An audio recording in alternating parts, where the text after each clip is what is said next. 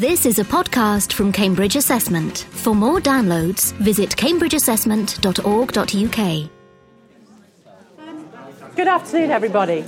I just wanted to say welcome to you all. I know that we have some visitors and lots of members of staff here. My name's Jill Grimshaw. I'm one of the team in Cambridge Assessment Network, which organises these seminars. This is the second in a series of perspectives that we've started this year, looking at different angles on assessment from people within the organisation. So I'm very pleased to say today is the turn of Clara and Merrick from OCR, who are going to talk about exams, I think. Thank you for that, Jill. Okay. Merrick, who looks after 14 to 19 qualifications in OCR, and myself, we're going to look at GCSE today. And somebody said to us very early in the stage of planning, well, that sounds riveting, right, in terms of a topic. So we've taken a particular stance in terms of the way that we're going to look at GCSE over time. And I hope that you'll find it a reasonably light-hearted but also informative view. So we're going to look at GCSE, and we're going to look at it from the perspective of the evolution of a qualification. And you can see he's got his GCSE certificate. And we're going to look at it from the past, the present, and if we can, given that it's really difficult at this particular point in time, with, you know, the election and all the rest of it, but just have a little insight, if we can, into what we think the future might hold for the GCSE. So we're going to start off with the origins of a species, where it came from. We're going to look at what it emerged into, what it is today. You're probably aware, or most of you are probably aware, that the GCSEs have just recently undergone some fundamental changes in terms of the ways that they are assessed and the way that they are put together. And we'd like to share those with you, to look at the rationale for those changes and also to share what we think is the impact of those changes. And interestingly, just talking to Andrew, you know, apparently there's going to be an evaluation of them, so we'll very much look forward to that in due course. And to think and try and get some evidence about what the perceptions are, how people view GCSEs in this day and age, and where we think they might be going in the future. So,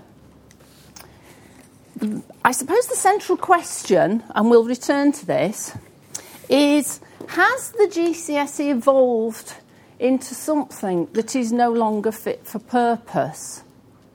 And we ask you to just hold that question. And hopefully what we say during the presentation will help to inform that debate. But to start, here he is. You'll see quite a lot of this little chap as we move through the origins of our species. But we're going to start way back, right?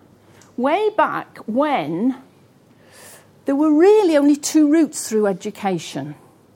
There was an academic route and what was called a technical route.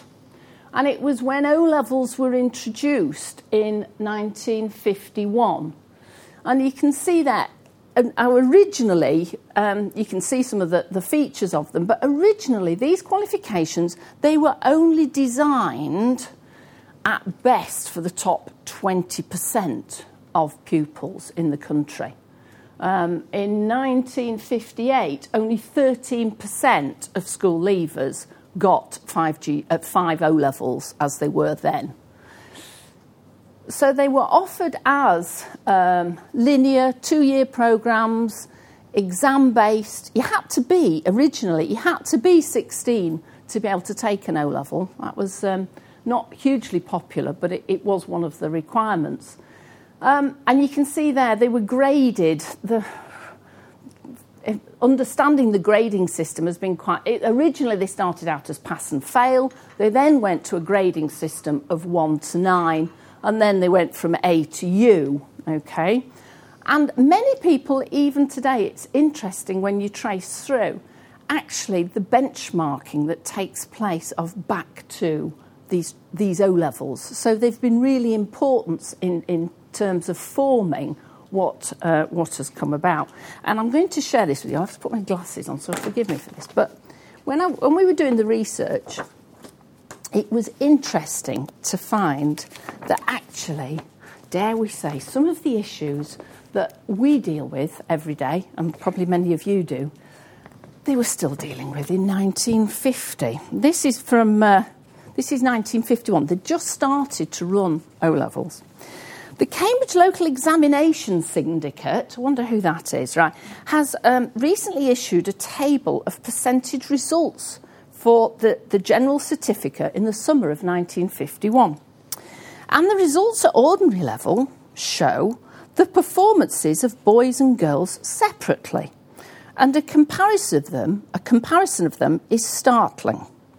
In English literature, for instance, 75.6% of the girls passed, but only 54.7% of the boys. Does this sound familiar? Right. The superiority of girls' results is marked in nearly every subject, including science papers as physics and general science. And if we divide the total number of passes by the total number of scripts in each case, we find that 62.6% of the girls successful, as contrasted with only 54.4% of the boys. Then goes on a little bit about A-levels and things and saying it would be interesting if this is borne out in further study. But it says it will be interesting to know of teachers in mixed schools whether the apparent superiority of girls as examination candidates accords with their experience. If it is generally true, what is the explanation? Superior intelligence, greater conscientiousness, better teaching, and does it last? I thought that was lovely. Okay, so perhaps some of these things, do you know what I mean? Perhaps we're working on common ground here, but I thought that was just interesting. So we've got O-levels. At the time, because they increased the leaving age at school, what you tended to have was that there were more students staying on. And, as I say, because these were very exclusive, there was a desire to have a different level of certification for students who were attending different types of schools. So many of you would know, love, remember, or perhaps have heard of, vaguely, the certificates in secondary education that were introduced in the mid-1960s. And the idea was very much that this was about the recognition of student achievement, I think it's fair to say. You can see that they were offered on a regional basis by 14 awarding bodies. There was very much an involvement of the LEAs, the local education authorities, because what they wanted to do was to be able to give some level of recognition to student achievement and students leaving school.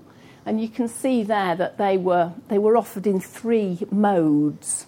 And I remember everybody talking about the popularity of Mode 3, because that was when really teacher assessment was, do you know what I mean, at its ascendancy.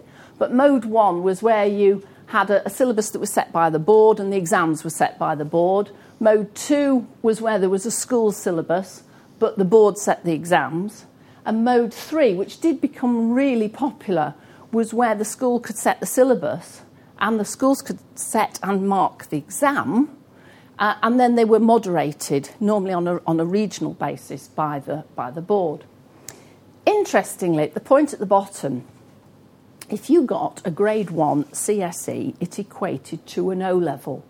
And we'll find this as a continuous theme, this recognition that goes back to, but how does this standard equate to the one that went before?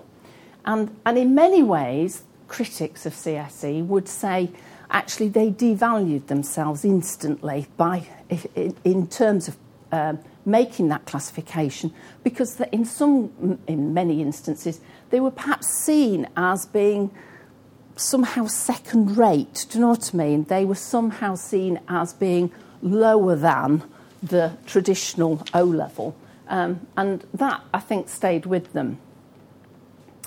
Okay, so because we had a plethora of qualifications, of course this doesn't relate to today. I said we're going to come across some different themes that keep reoccurring.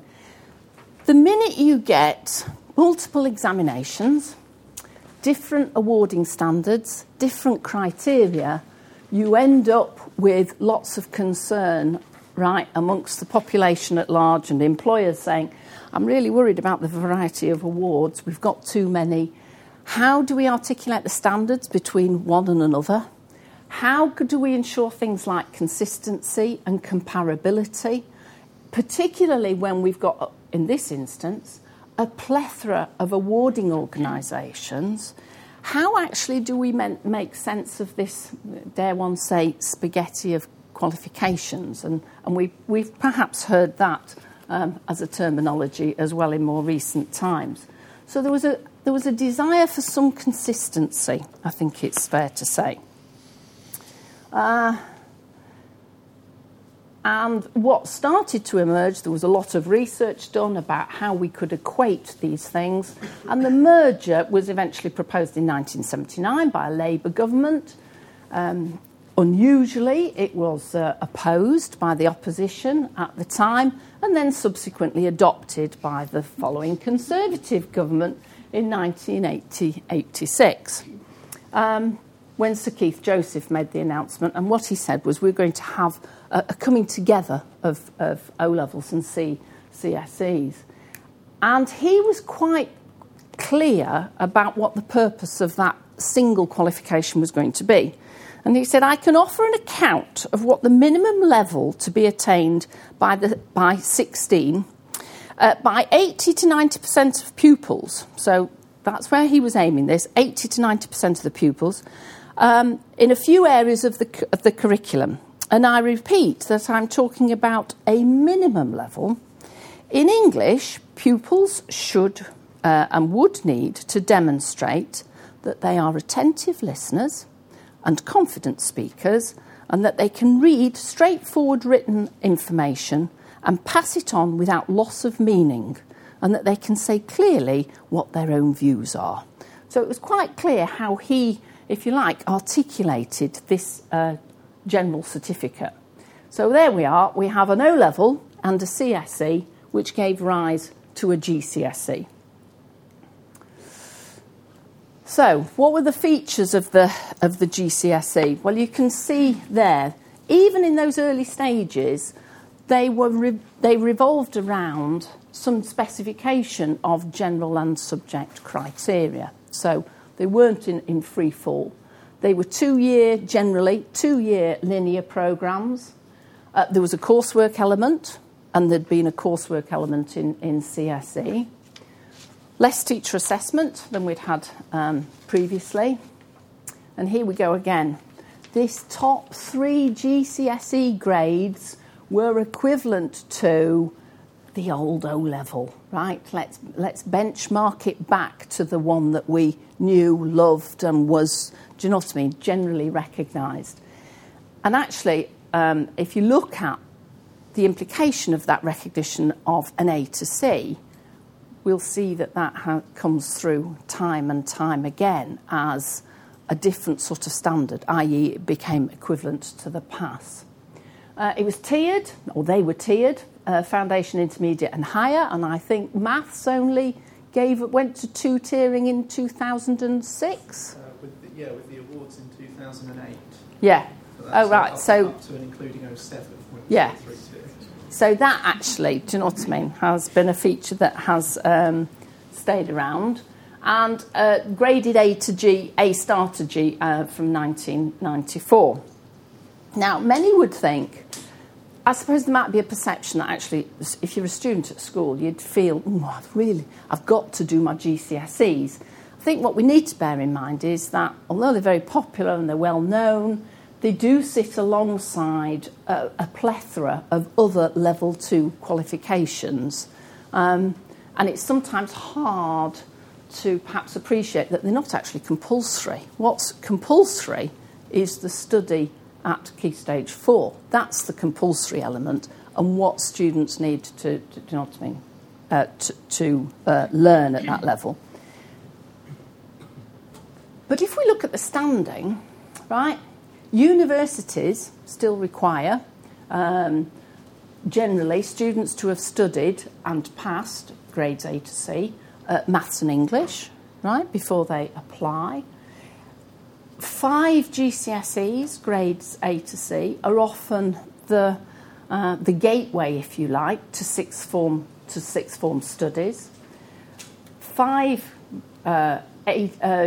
GCSEs A star to C are the benchmarks now in terms of key performance indicators, both for schools and for teachers. So the whole mechanism has geared itself quite closely around the GCSE and the grading within that. Okay, just for completeness, you'll hear lots of different types of GCSE, and I'm not going to spend a lot of time on them, but it's just useful to run through them because people say, well, what was a vocational and what was applied? So we did have VGCSEs that were introduced in 2000. They replaced the GMVQs, and they were 3-unit awards. They then went on, and in a lot of instances, in 2004, the term vocational then became applied. And a lot of them were recognised as double awards. They were the equivalent of 2 GCSEs. We've also got international GCSEs, offered obviously by our sister organisation, CIE. You can see there 127 countries. They actually offer, I think there's over 70 available in the UK. 16 are currently listed on NDAC, and there's an application for them to be funded. And they're very popular in terms of they are linear assessment and the coursework option is optional. And there has been a huge increase in demand for them by the independent sector. And there's also short course GCSEs, which are little half GCSEs. They're recognised as half, they're 2 units, only available in some subjects, so they're not available all over the place. Okay, so that's, if you like, a sort of the roundup of GCSEs and where we are. If we look at them today and where they sit, in 2008, 6 million GCSEs were awarded. They're available in over 40 subjects. They now form one of the government's pathways. The government has recognised 4 pathways. GCSE and A-level is one of those. Diploma is another, apprenticeships, and then there's an overarching foundation learning tier underpinning that. They're now generally unitised of a maximum of 4 units. And as I say, we have been through significant change. They've been amended for first teaching in 2009. Maths, English and ICT are a little bit out of sync on that. They're on a different timeline in 2010. I think it's fair to say that over time, if we look back from where they've come from and where we are today, there's been various calls to have them strengthened, to have them abolished, to have them retained, and to redefine their purpose over the time frame. So in 2002, DFES did a consultation when they thought, actually, is it about school leaving? It isn't really about school leaving because they had so many students who were staying on in the educational system. And therefore they said, well, perhaps GCSEs are more of a progress check. They're more about what stage you're at rather than what age you're at. So there was a discussion about stage, not age. Tomlinson, in his, proposition around the diploma, would have advocated a far broader programme of learning. And they are offered, as I say, alongside a range of level 1 and level 2 qualifications. So they're very successful if we measure it in those terms. And if we look at it today, if we think back to where we were originally coming from, they are now very much aimed at, the target 60% of 16-year-olds are expected to achieve the equivalent of 5 GCSEs, and the proportion that are achieving is increasing.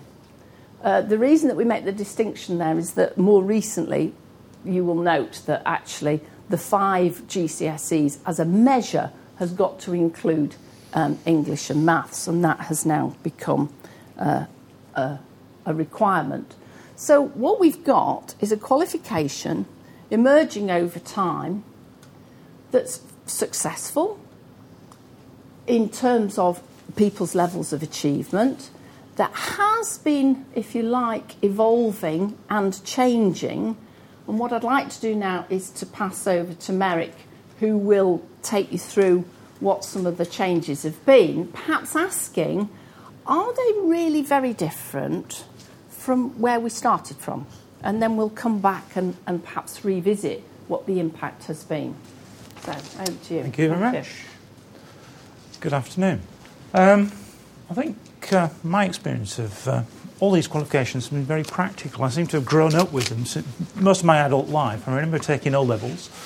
I certainly remember some of my friends at school taking CSEs as well. I later went on to teaching, and I was in teaching when CSEs and O-levels were phased out and GCSE was introduced. I remember grants for textbooks for GCSEs being introduced for the first time to schools, and the uproar it caused and the retraining. I can remember things like the national curriculum being introduced, etc. And obviously in my present job, I'm very much in the engine house of what we do in producing the qualifications and in assessing the qualifications, so I'm well aware of what happens in centres and the feedback we get from there. So mine is a kind of very practical perception of what's going on. We're going to look at some of the changes of the most recent iteration of GCSE. And I'm going to start off with some fairly obvious ones. I mean, the first one is that over the period of any specification, the content dates. And examples of that are quite simple. If I look at an ICT specification, we have current ICT specifications that talk about floppy disks, they talk about CD-ROMs, they ignore things like social networking, DVDs, Blu-ray, anything like that. We have technology syllabuses that don't have things in about smart materials, didn't mention sustainability, and things like that. So obviously there is a need over time to update the content of specifications. It's very difficult to write a specification that will wear with time and doesn't need updating, because if you leave the content vague so that centres can fill it in, you just put e.g. and then ask questions about it, they obviously come back and say, well, that wasn't in the specification, we didn't prepare on that. So that's a kind of practical aspect. We've got coursework replaced by controlled assessment. We had a kind of early form of controlled assessment a little while ago on the first science specs which came in. But now, obviously, we've got this major change, which is controlled assessment, which is probably going to have one of the largest impacts on secondary schools for some time. But there'll be more about that in a moment too. Let's look why controlled assessment came in. There's a general unease about coursework, and you can see some of the headlines. You've seen these yourself. Coursework is to be scrapped. Most GCSE examinations in response to fears that it allows students to copy from the internet or get their teachers, siblings or parents to complete projects on. Perhaps I can ask you a question. I don't know about the age of the audience. I was going to say, if you've got teenage children that have actually done GCSEs, how many of you have actually helped them with their coursework, their examination coursework? You can be honest, put your hands up. We don't looking at some of the age of the audience, perhaps when you was doing GCSEs, because you weren't around when O levels were around, did your parents help you? I'm sure if you answered that honestly, there would be a fair number of you in this audience who actually helped, proofing their son's English essay or something like that, suggesting amendments. Obviously, just genuine help, not doing it for them. I actually went walking with a couple who had a son at the first year of university, and they were writing his essays for him. So, can I just say to you that it actually starts at the opposite end? It starts at Key Stage 2 with SATs, that you have to help your children with their Key Stage 2 homework, and so it begins there and it doesn't end, as you can see. It's very difficult because there's pressure on teachers to make sure that they get the results. They're obviously pressured by the SMT of the school to make sure that the children are getting on and getting the qualifications. It reflects in the league tables, etc. So lots of pressures around. What was the reaction to that? What was the response to that? How do we tighten up on that? Well, the reviewed coursework took place in June 2008.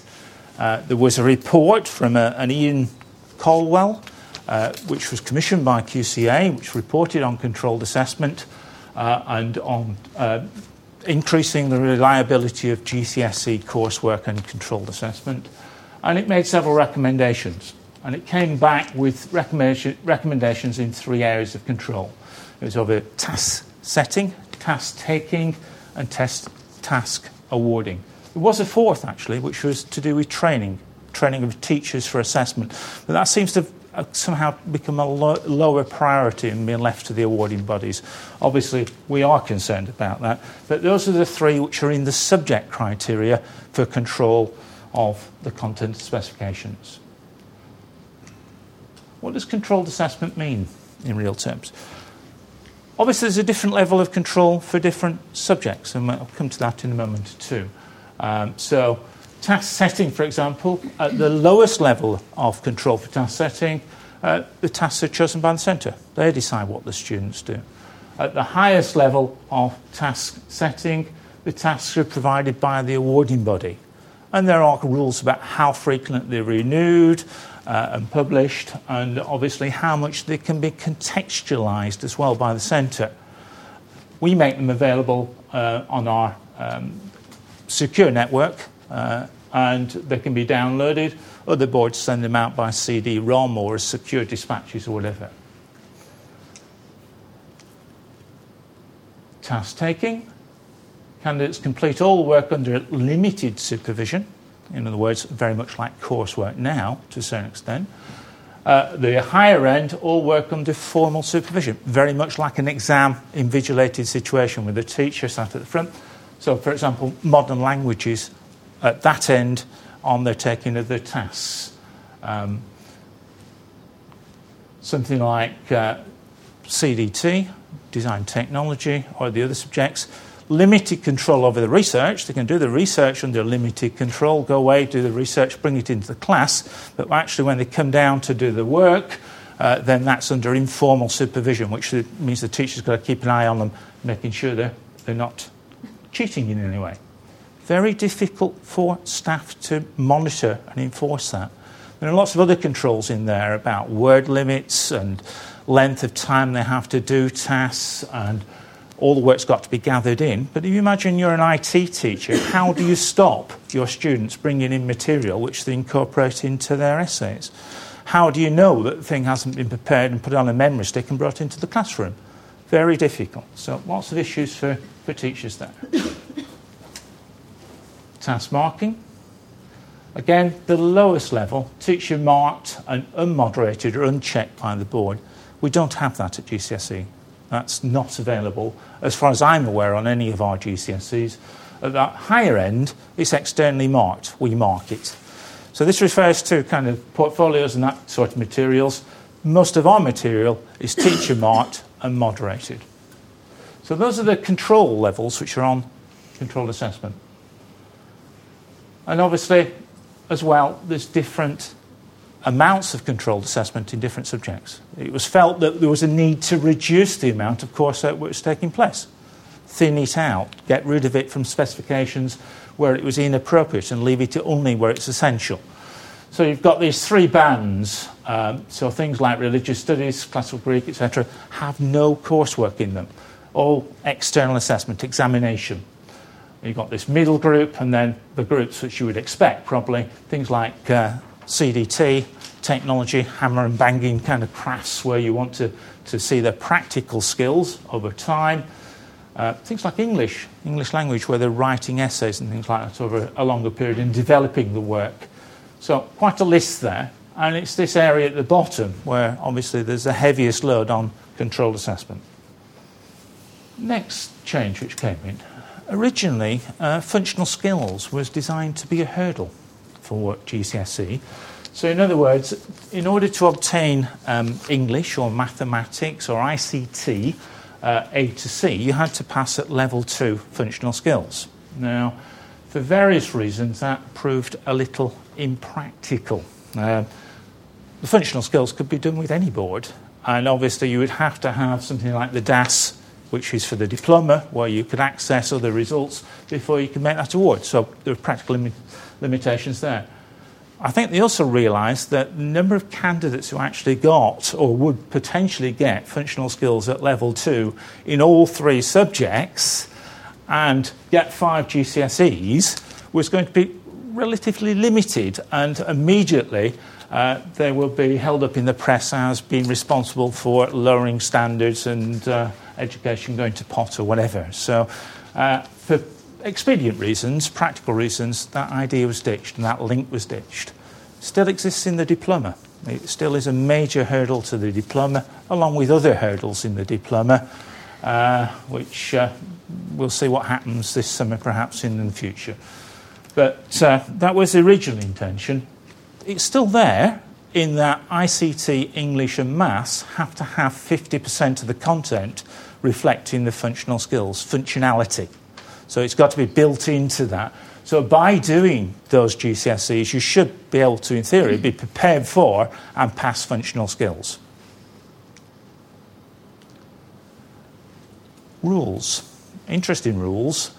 Every single iteration of GCSE that I've been involved in, and this is the third one delivering and 2 developing, the rules have got more and more complex. If you look at the subject criteria, they expand each time, and what you're allowed to do or not allowed to do increases. Obviously, one of the things which is the government or politicians have wished to do is control the curriculum. And they do that in 2 ways. They do that by the national curriculum, saying what has to be taught in programmes of study. They also control it indirectly with the assessment, because they say what has got to be assessed in the subject criteria. So they actually are, I suppose, aiming for greater consistency, and that's something which we would applaud. We want consistency between awarding bodies, equality of outcome. We want to know what we get when a candidate gets a GCSE, but there may be other reasons as well. 2 rules that were brought in were terminal assessment and resits, and I'll go into those in a moment. I've got a little quotation here from a certain Kathleen Tattersall, who was the chair of Ofqual. It's a document which is about a brief history of policies, practices and issues relating to comparability, chapter in a book. And the quotation is that with every change of the rules, new syllabuses were required more frequently than had ever previously been the case. This had compounded the difficulties of maintaining consistent standards from year to year, with no stable benchmark against which a measure curriculum requirements and to which to measure curriculum requirements and examination standards. Well, I hope that Kathleen, in her new job, will actually reduce the number of rules and perhaps help us reduce that problem. Terminal assessment. 40% of the assessment must be taken in the final session when the candidate aggregates. Sounds reasonable. There's a view that assessment, which is at the end of the course, obviously is harder for the candidate than assessment taken earlier on. It's not what happens at university or open universities, where you take your units and you stage your assessment. But there was a view that it was unitising things was too easy and that we needed to end load the assessment. So 40% must be taken at the end. That has some strange consequences because in order to do that, candidates may have to count a lower result to qualify for the 40% for a unit than they would have done had it not existed as a rule. So if they've taken a unit twice and the second time was in the final session and got a lower mark, they may still have to use that lower mark because it has to be there to qualify for the 40% of assessment. The resit rule, they're allowed to resit a unit twice only. They can sit a foundation unit once and then a higher unit once, but they're only allowed 2 attempts at that unit, not 2 at foundation, then 2 at higher. However, if you choose to aggregate at short course on your way to the GCSE, you're allowed another 2 attempts at it. So it gets a little confusing. So you can have 2 candidates who are doing the GCSE in the last summer. One has had 4 attempts at the unit and one's had 2 attempts. Whatever happens, though, only the best of the last 2 results counts. So I suppose there is some equality there in the end. It was felt that we needed to examine the ability of the candidates to communicate. And so quality of written communication, extended responses were expected in questions. So opportunities to stretch the candidate by giving stretch and challenge type questions where they had to write extended answers, and we could monitor the quality of written communication. I think the predecessor of this was called SPAG, which was spelling, punctuation and grammar. About 5% of the marks. What does it mean for schools? I kind of brainstormed this when I was doing this slide, and these are some of the things which I thought were little points that might happen. Obviously, new specification and content means that teachers got to write new schemes of work, got to write new lesson plans, got to buy new textbooks, got to retrain, update the subject knowledge. So it's quite a dramatic effect on them. Private candidates with little line through it. Controlled assessment is going to be very, very difficult. I had an email from a teacher the other day who had been approached by a parent who had a child was home educated because they were ill, and they wanted to do food technology. Food technology is a course with 60% controlled assessment, must be done under informal supervision, in other words, under the teacher's eyes. And he's got to sign an authentication slip to say that that's the candidate's work. Now, clearly, where the parent is educating the student and the student is ill at home, it's not possible. It makes the course inaccessible to them. And that is a major problem for a substantial number of private candidates who want to enter. They've got a lot of obstacles. They've got to find a centre which will accept them, take them on, make the entries for them and host them. They've got to find somebody to authenticate the work, and then this controlled assessment obstacle. Teachers are unaware of controlled assessment. There are teachers out there delivering syllabuses who just do not understand the difference between coursework and controlled assessment and the requirements of that. And there was another inquiry from a teacher of CDT complaining about controlled assessment, not because he wasn't going to do controlled assessment, because he was aware of controlled assessment. His complaint was that he'd been talking to other CDT teachers who weren't going to pay any attention to it. There is no way of policing it.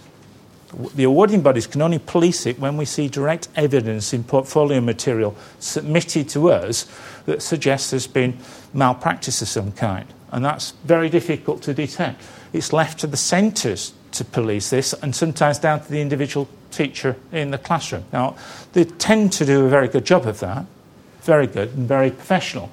But there are clearly some people, through ignorance or other reasons, who will not be able to manage that and won't understand the implications, and that doesn't set a level playing field. Support and inset, major problem for teachers getting out of school to attend inset, to update the skills now, being released, the cost of inset itself. Obviously, we can do things like provide online inset and material to help, but it is a problem. Terminal rules and resets. They just do not understand the implications of that. A lot of them have come from linear qualifications where unitisation did not exist. so that when they come to make their final entries, they're likely to not understand the terminal rules. In 2012, 2013, what do I do when a centre comes to me and says, well, we've entered all our year 11 students for English GCSE, but they haven't met the terminal rule? They're going to fail. Do I then say, we're going to fail all of your 200-odd students because they haven't met the terminal rule? Again, it becomes very difficult. Obviously, those decisions will come along. Hopefully, the communication about that will be very clear, and there'll be few mistakes. But there are mistakes this summer. We've had late entries, not understanding controlled assessment, not understanding unitisation, etc. So, coping with unitisation, when we have a limited number of unitised qualifications now, science, for example, ICT, and a few other ones, but whenever we change from a linear qualification to a unitised qualification, centres misunderstand the entry requirements and often miss entry deadlines. Quality of written communication, probably most teachers take that for granted. Take it as for granted that the English department is going to deliver those skills. And removal of coursework, clearly that was something that was an easy homework for most teachers to give coursework, work on your coursework or whatever. I suppose it's work on research now. What are the implications for awarding bodies? Well, obviously we share some of the implications with centres. We have to supply the support material inset. We have to set controlled assessments every year. And that is, for some subjects, that's going to be an additional burden. Setting new standards, and that's a very wide topic. Setting the standard in terms of what we expect from new assessment criteria within specifications. What does the assessment criteria for the controlled assessment mean? Explaining that to teachers. Setting the standards for the exam papers. Carrying over standards from the legacy GCSEs. Extreme amounts of change in terms of our systems and how they work, changes to our computer systems, our examination processing system, which are extremely costly and time-consuming. Concurrent legacy in new GCSEs, we've got a huge tsunami of assessment taking place in 2010. I'll breathe a great sigh of relief when 2010 summer is out the way because of the concurrent operation of the two. And the new awards. Obviously, with unitisation, you get problems with awarding at unit level and the qualification outcome and taking that forward. You get things like regression to the mean coming in and having to make decisions about how you award and award boundaries on unitised qualifications and carry that forward. Explaining that to centres as well, to centres which are not used to things like UMS and unitised qualifications, again, is a major headache. The next slide is about questions over time. Now, I started out thinking about, well, I'll get some O-level questions, I'll get some GCSE questions, I'll compare the two.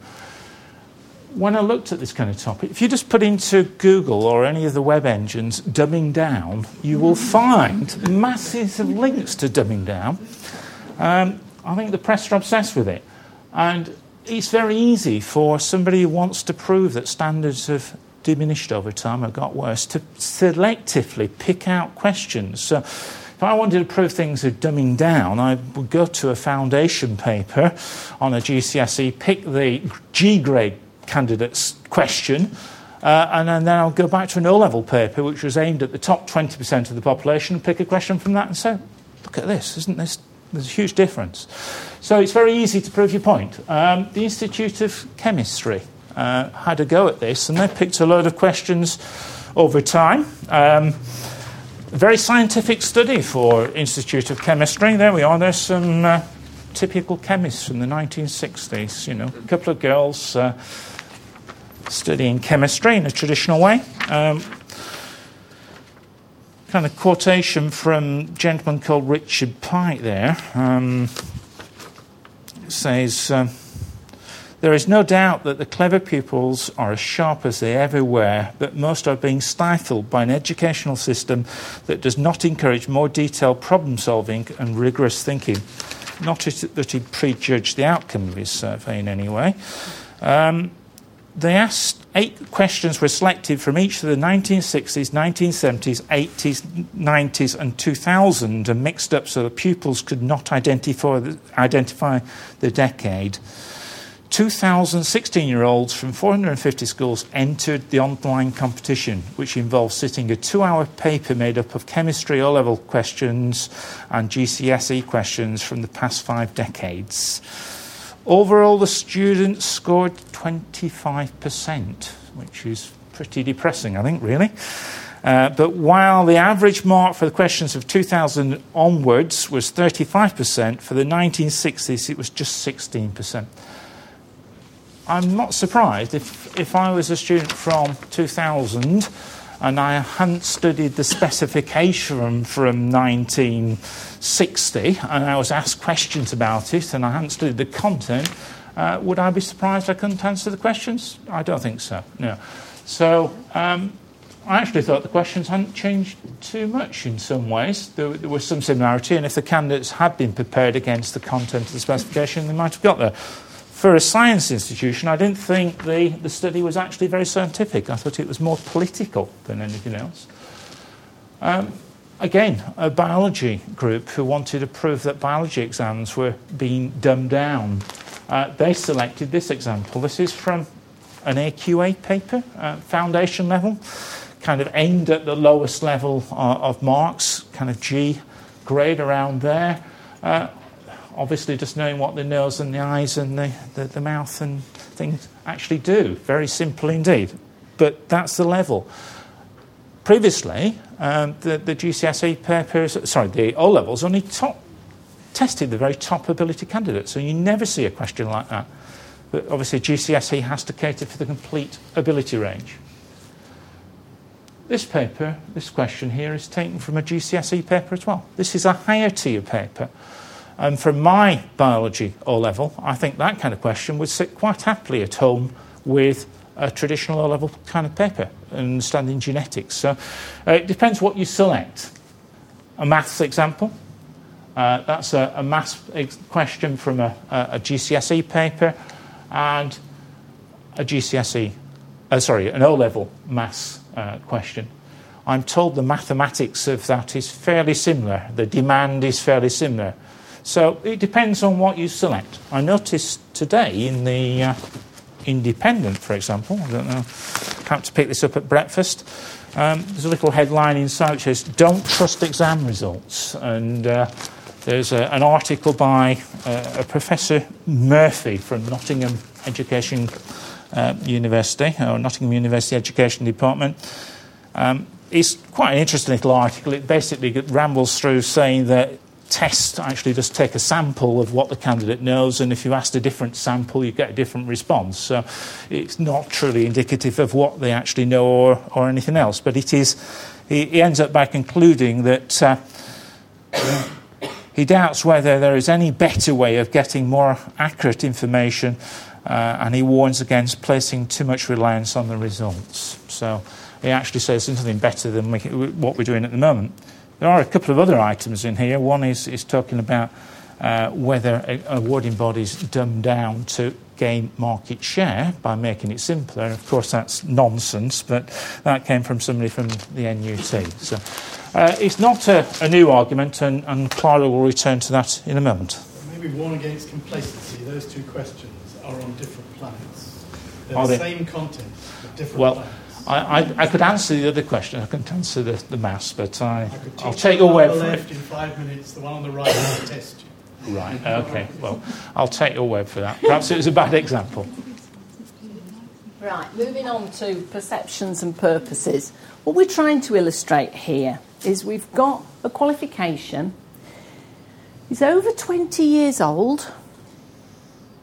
Generally, the qualifications are still subject-based, just as they were.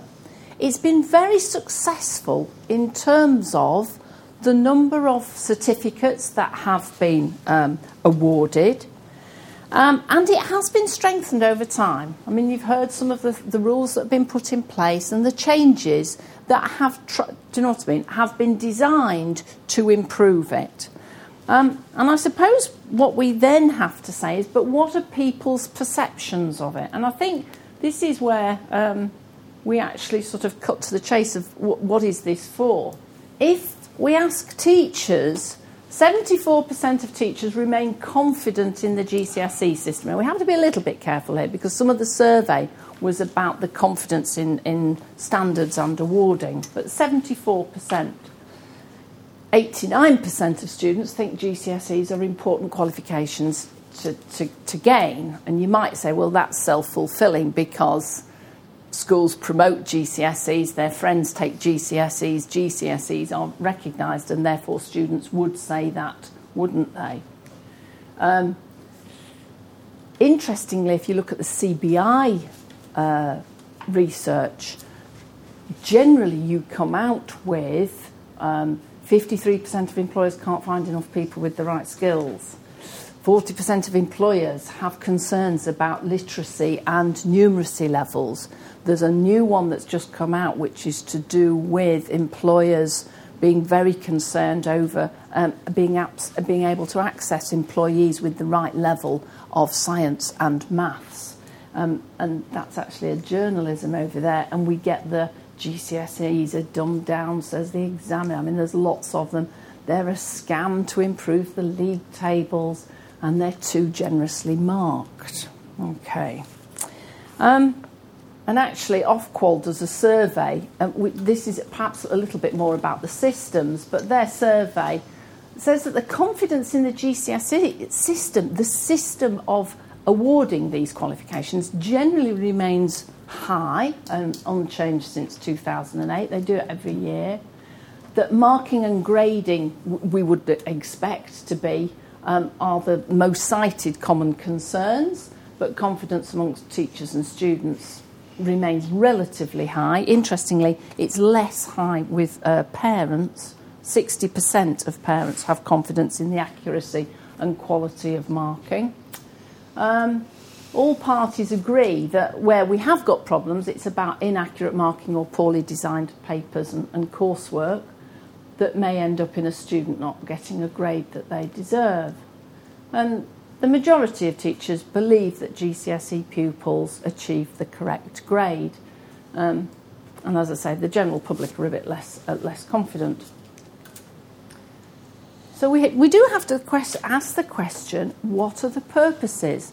If we go right back to the beginning, if we looked at GCSEs, were they designed to be a leaving qualification for students that have, do you know what I mean, been through an education system and come out with something to show at the end of it?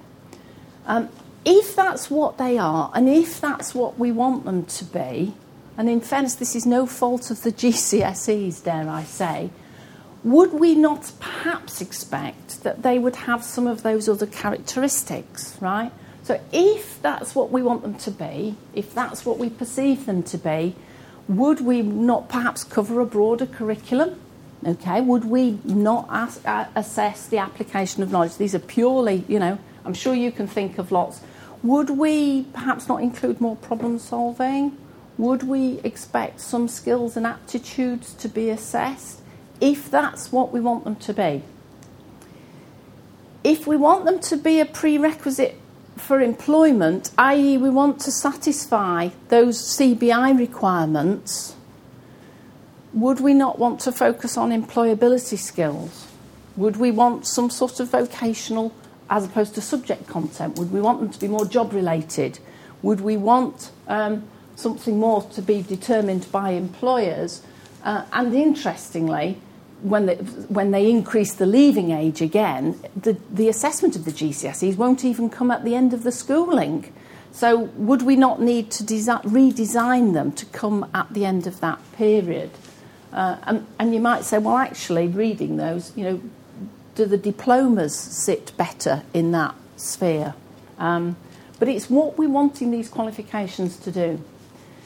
If they're a gatekeeper to A-levels, and some people say, and we know, you've got to have achieved, generally, 5 GCSEs, grades A to C, to be allowed into the sixth form and do you know what I mean, A-levels.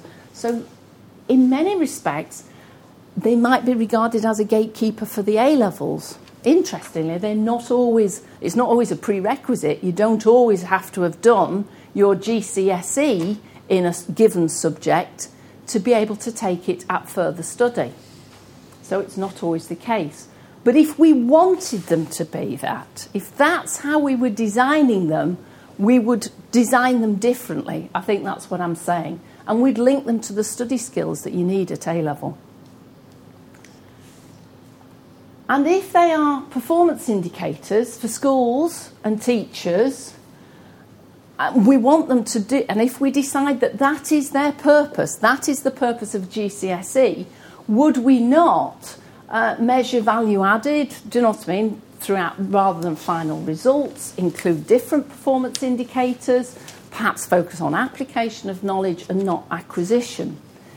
So I think what I'm saying is, I'm feeling a bit sorry for the GCSEs now, because we've got this qualification and in many ways we are heaping onto it lots and lots of expectations about what we expect it to do and to assign and to signpost in the wider curriculum that, in fairness, it probably hasn't been designed to do in the first instance. And that's perhaps where we need to have another look. And if there are minimum standard of sufficiency, so we expect everybody, we look at the targets and we say, we think that this is a minimum standard, this is what people should be able to achieve. It's sufficiency of what and to whom, and who's going to define that. Okay, so there we are. The future is now sort of a cross between Superman and whatever.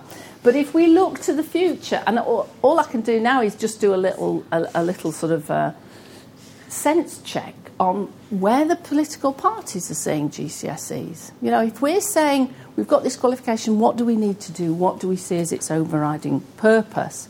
Okay, if we look generally just within the Conservative manifesto and what we can find, the first thing that they say they do was they'd give due recognition to IGCSEs.